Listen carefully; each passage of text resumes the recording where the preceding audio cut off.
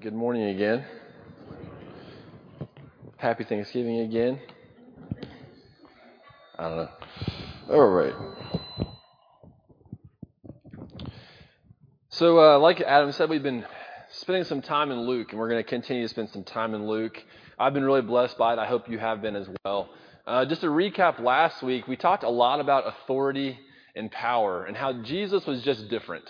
And we're going to see this time and time again, how Jesus and the way that he interacts with people and the way that he teaches people specifically was just different.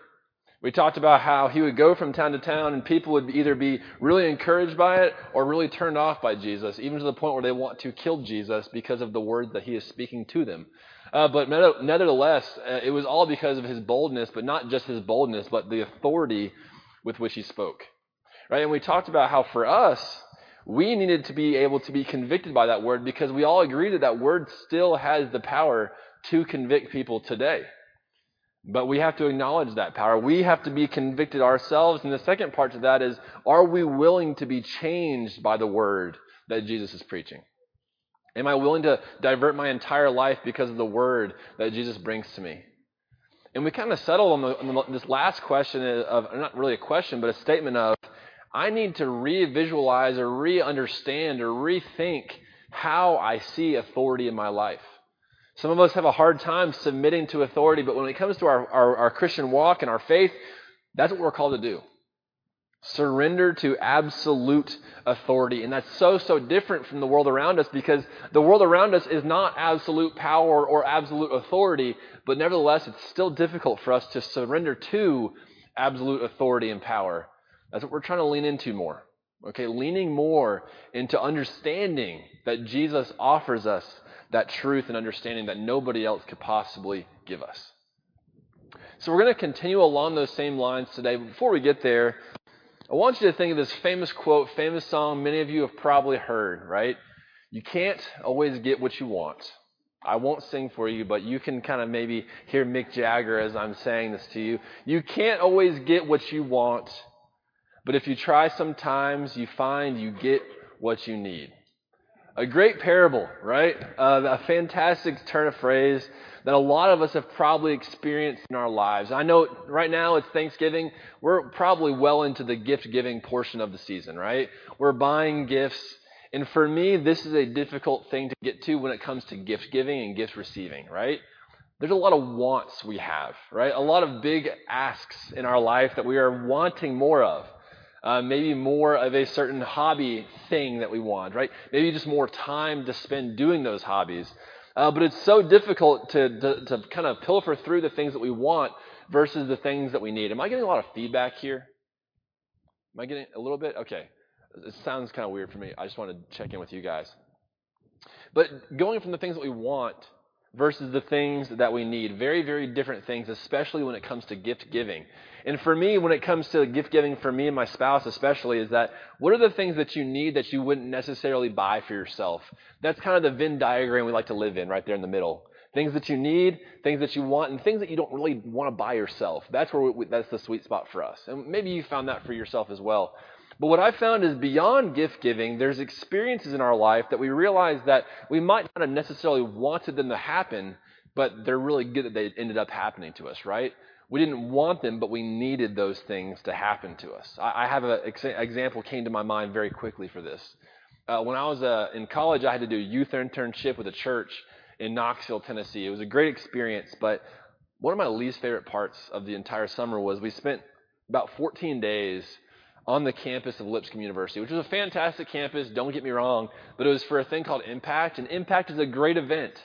I highly encourage anybody who's interested to go to that event. It's very, very good.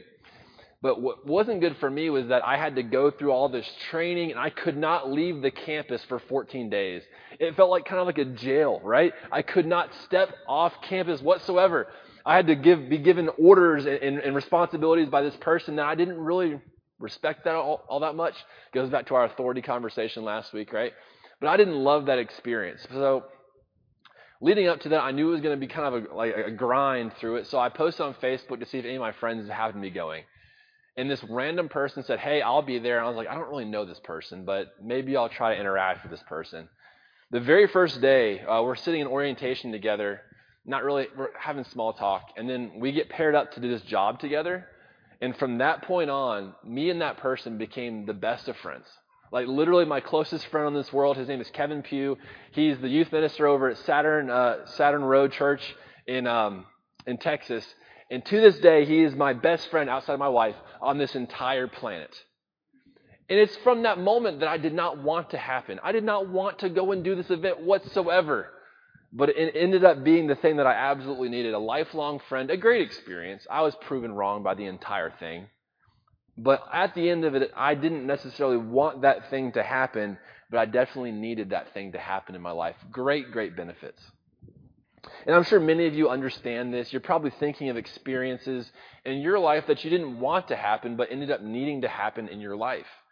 But the problem is that with hindsight and perspective, all that becomes very clear. Guess when it's not clear? When you're in the middle of it, right? A lot of times the experiences, the hard times that you're going through, it is not clear that you need that thing to happen to you while you're in the middle of it. Often that involves a struggle, right? Maybe you're thinking of yourself in your own experience where you struggled, you came out on the other side of it and you're like, man, I'm so thankful that struggle happened in my life.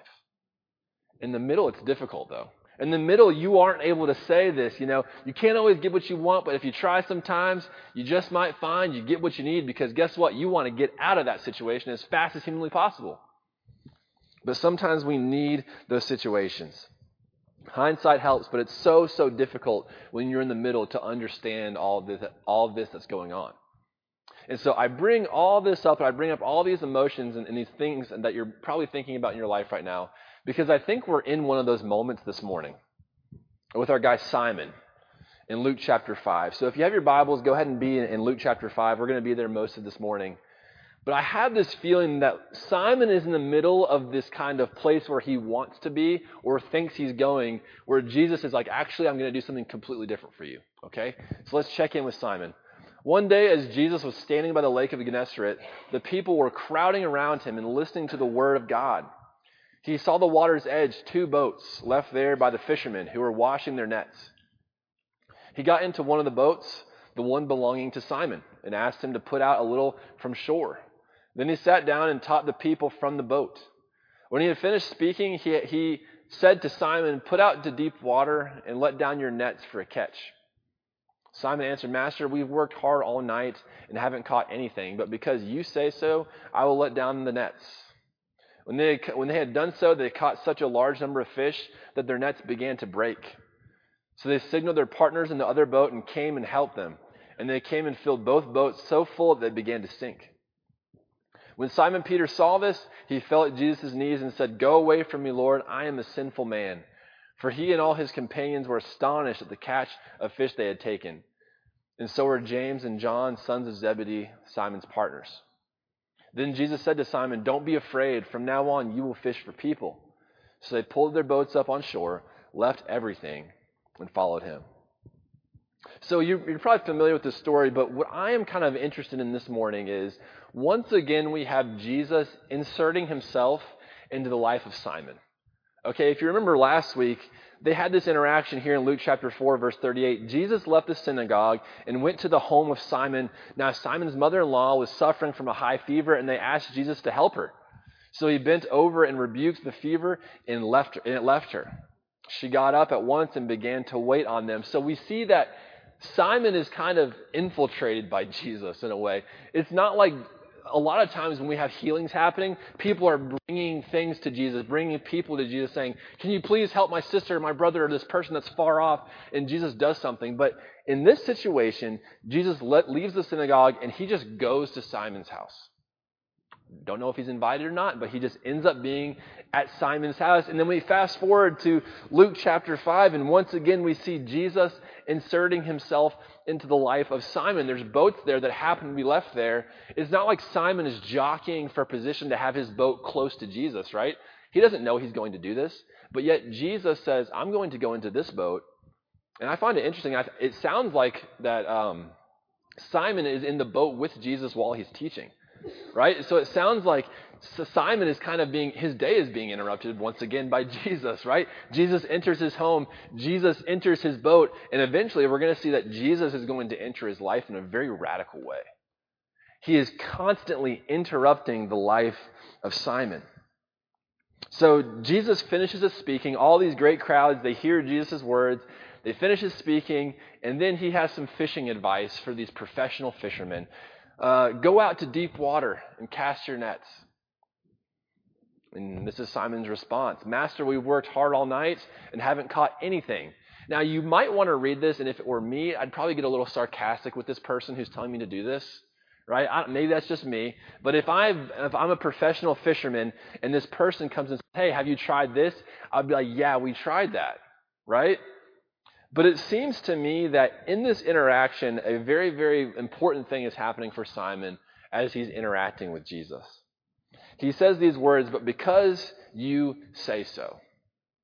Right? It's like this acknowledgement is being taken place. We've done everything that we could possibly do, but because you say so, something different might take place.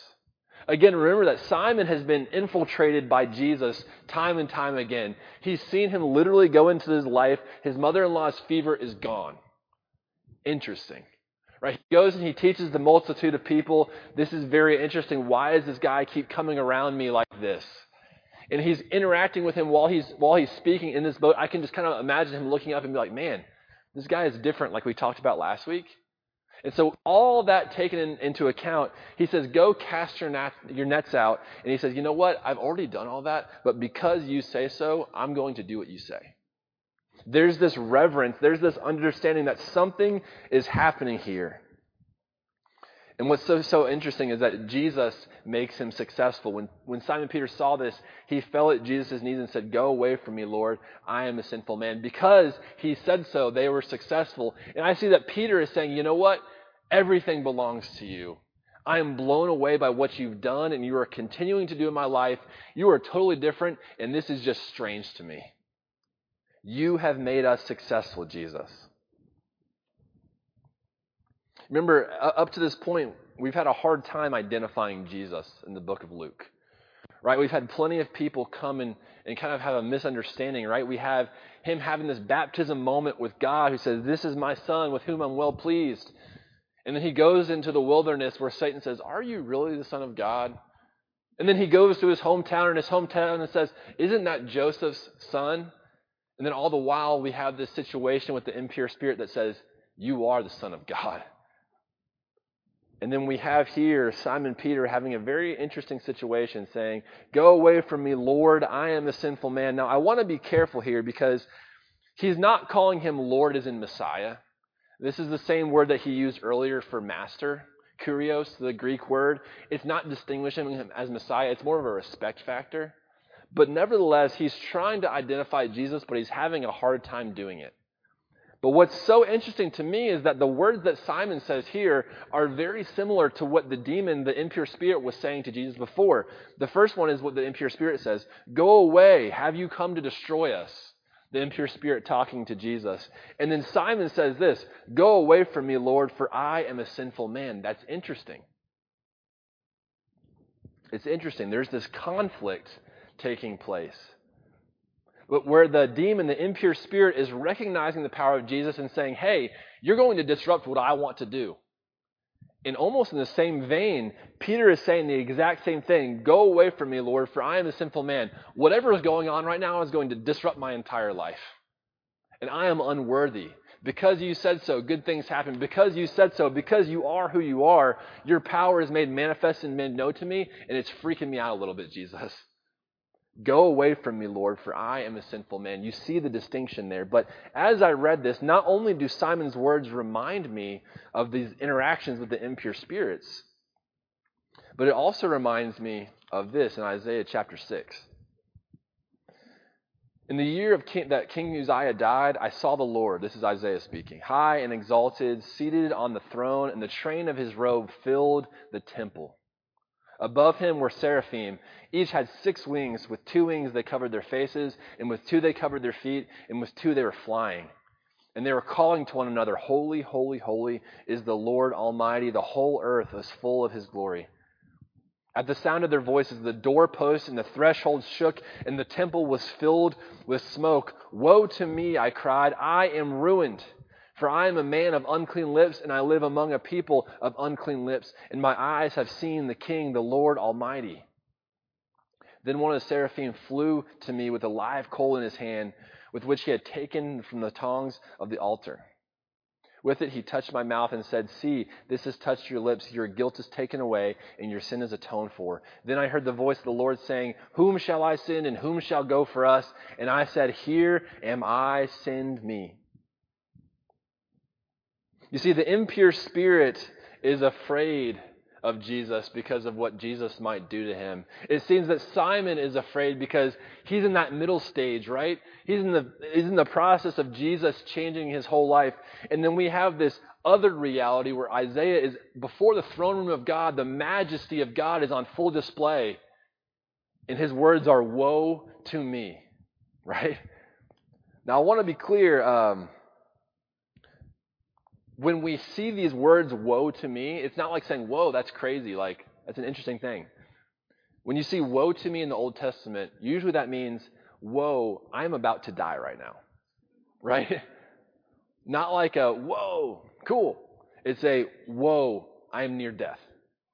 Right? When he gets into the throne room, there's a few things I want to point out here. When it talks about the train of his robe filling the temple, right? Kings and their majestic clothing, the longer the train, the more important the ruler is. And when Isaiah sees God in this throne room, the train of his robe fills the entire temple. That's crazy to think about. His majesty is hard to put into words. This whole thing is hard to put into words. But what Isaiah is trying to get us to say is that this sight that I'm seeing, this holiness that I'm seeing, I shouldn't be seeing. I should be dead right now. And so he interacts with God, and his first thing is to say, "I am about to die." Why? Because I'm a man of unclean lips, and I live in a generation and a group of people that also have unclean lips. Isaiah sees the majesty of God, and he is compelled. But now we return back to Simon. In a similar vein, he's having Jesus interact with his life in a way that's changing everything. He's in the middle here. He's catching bits and pieces. He's experiencing the power of God. And he gets to this point right here where he says, "Go away from me, Lord, for I am a sinful man." He recognizes that what he's witnessing is different. What he's witnessing has the power to change his life. And ultimately, he's saying, "I am unworthy of whatever you're up to, Jesus." And similar to what's taking place here for Isaiah, there's this purification that takes place where this angel takes this coal and touches Isaiah's mouth, and there's this purification that happens. And right after that, God says, "Whom shall I send, and who will go for us?" And out of compulsion, Isaiah says, "Here am I, send me." Because he's been purified, because he's experienced this great power that's kind of unimaginable for us, he says, "Here am I, send me. I have to go." And we get back to Simon, and he's not really sure what to do. He says, "Go away from me, Lord, because I am unworthy. I am a sinful man." But instead of saying, "Here am I, send me," it seems that Jesus kind of fills in the blanks for our guy Simon here. He recognizes what's going on in the heart of Simon. He says, "Don't be afraid. From now on, you're going to fish for men. From now on, you might not be in the place right now where you're saying, 'Here am I, send me,' but I'm going to change your life radically from this day forward. From now on, you will fish for men." And we're kind of in that in-between stage, right? You can't always get what you want. Right? I wonder what the wants for Simon were up to this point in his life. Maybe he wants to continue to be a great fisherman. Maybe he wants to start a family that has more babies to have more fishermen. Maybe he wants more boats. I don't know what the wants of Simon were, but I can guarantee you this is probably not one of them. Right? Let's be honest. He's a man, he doesn't want this to take place in his life. You could say, "Well, Jimmy, he wants to, live a righteous life." Sure. But how many of us would want to say, "Hey, disrupt my entire life right now and make me do something completely different, Jesus"? Not many hands would probably be raised. We like our lives. And I don't think that Jesus is disrupting him to the point where it's like his life is going to be radically different, like he's not doing anything he was before. But this changes Simon's life forever. To the point where later his name's not even going to be really Simon anymore, right? We're going to talk about Peter being the rock that the entire church is kind of built off of. That's crazy that all that starts here. With Jesus, I keep saying, like, interacts, intercepts, infiltrates the life of Peter of Simon, because that's what Jesus is doing. He's saying, everything that you think your life is going to be about, I'm going to change that. It might not be what he wanted to take place, but what was needed to take place for his life and for the church. For the mission of Jesus to take place, he chose this person to set everything else in a completely different path. It's crazy. It's what was needed. So my question is, I kind of just asked this, but do you want Jesus to do this in your life? I want to say no. I do not. If you are sitting around saying, I wish that I could have been a prophet for God, go read Isaiah again. You don't want that. Go read any of those. The prophets are never treated that well. The apostles all died pretty gruesomely, right? But when we're baptized and we take on Christ in baptism, we're saying, I'm carrying this cross every single day. And we're saying, hey, Jesus, change my life. Is that your reality? Are you ready for that? Do you want Jesus to do this in your life? Maybe not, but I know that I do need Jesus to do that in my life. We all do. This church needs Jesus to do this in our lives. And what I want to get back to is that I think that Jesus is willing to use the context that you're already in. I mean, look at the words that he said to Simon, right? I'm going to make you fish for men. I'm going to take whatever context, whatever you already know, and we're going to apply it elsewhere. Jesus is going to do that for you too. He's going to use your context where you're at right now to do radically different things than you probably ever thought or imagined you could do. But it's going to start with your context, but it's going to kind of ruffle some feathers probably in that context, which is a little bit even more scary. I know some of us were probably at the Thanksgiving table this Thursday with people that aren't really believers in Jesus. He's asking us to disrupt those contexts as well. That's our context. That's our family. What is Jesus calling you to do even in your family unit today for the sake of his kingdom? I don't know if I want that, but I do know that I need it. And the second thing is, where do you hope Jesus doesn't show up? Don't think it too hard, because I guarantee it's going to happen. Right? Where do you not want him to show up? It's often those things that we don't want to work on are the things that we need to work on the most.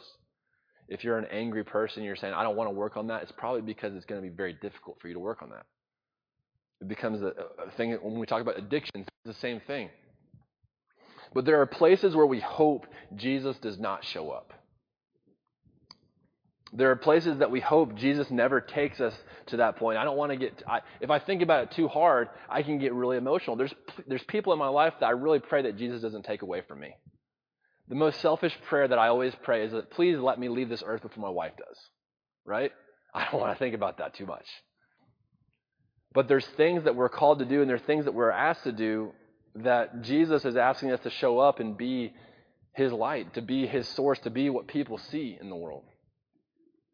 And as I was thinking about different examples in my life, I couldn't stop thinking about this person, Mamie Till Mobley. You've probably heard of this person, an incredibly tragic event that no person in the world would ever want to happen to anybody in their family. Where Emmett Till is visiting other family and is murdered by two people for something incredibly ridiculous. That I can't even put into words how ridiculous, right? The thought and the time period this was that they felt justified in killing this young man because he whistled at a white woman. And Mamie Till Mobley did not want to be the spokesperson that she eventually became.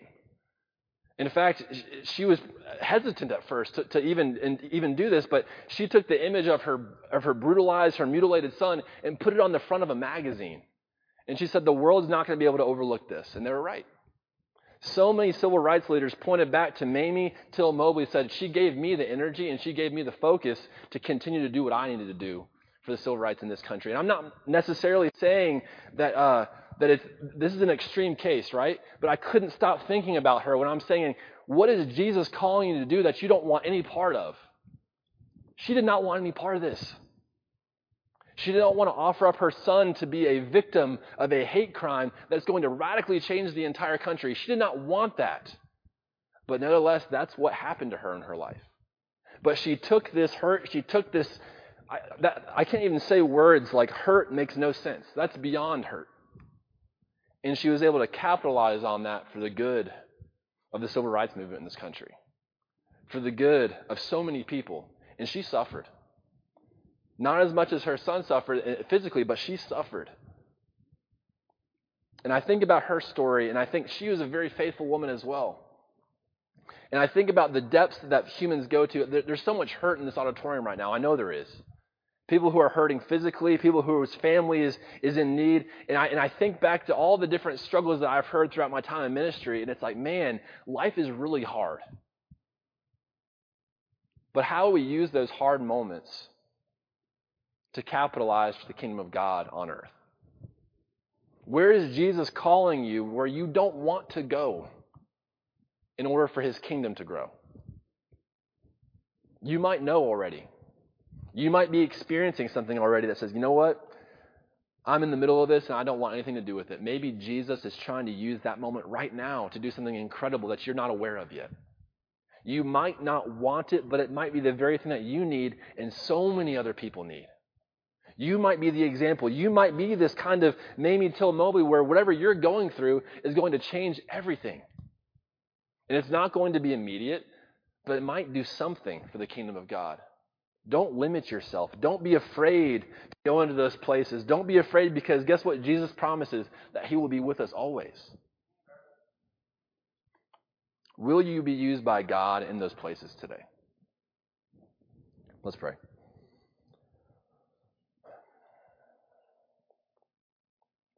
I don't like to pray these prayers. I don't like to think about these things. And I don't want bad things to happen to anybody. And God's intention was not for those things to happen either. We live in a broken world, and that's just the reality of the situation. But Jesus entered a broken world, and because of that, he was able to redeem it. Help us to be agents of redemption in our lives for the sake of the kingdom. Not for the sake of politics, not for the sake of ourselves, but for the sake of the kingdom. Help us to redeem what we can redeem today. To Jesus, let me pray. Amen.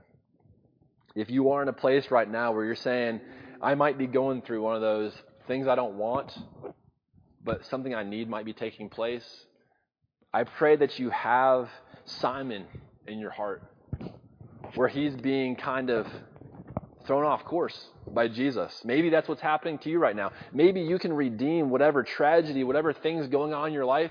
Maybe you can redeem it today by saying, I'm giving this all over to you, Jesus, because I can't do it myself. Allow Jesus to do that for you. Whatever your needs might be, won't you make them known to somebody today? It doesn't have to be forward. It doesn't have to be in the back. It doesn't have to be in this building. But please let somebody know today as we stand and sing.